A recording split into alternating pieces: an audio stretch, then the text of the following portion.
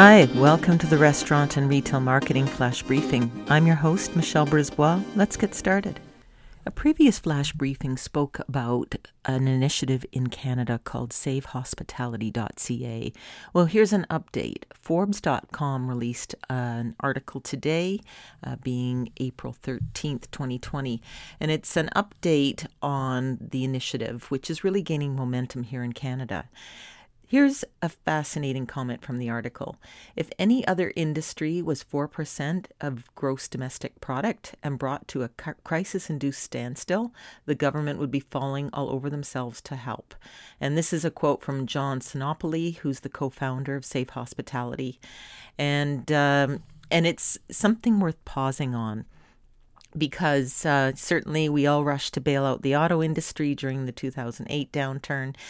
And the hospitality, particularly the restaurant industry, is just a huge employer. In Canada, it's 7% of jobs that are connected to the restaurant industry. And part of what they point out in the article is that it's important, and this might be helpful for other sectors, other regions and countries that are trying to educate their governments.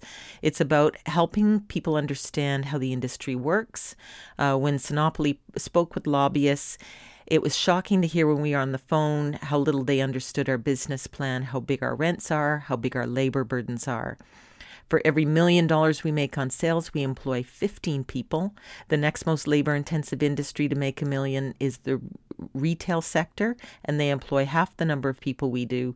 Retail averages 6.9 workers per million made, while gas stations require 1.2 employees and grocery stores 4.3. So it goes on to point out that restaurants are the hub of culture, of the food chain, connected to farmers and all kinds of other businesses that are connected to it as well.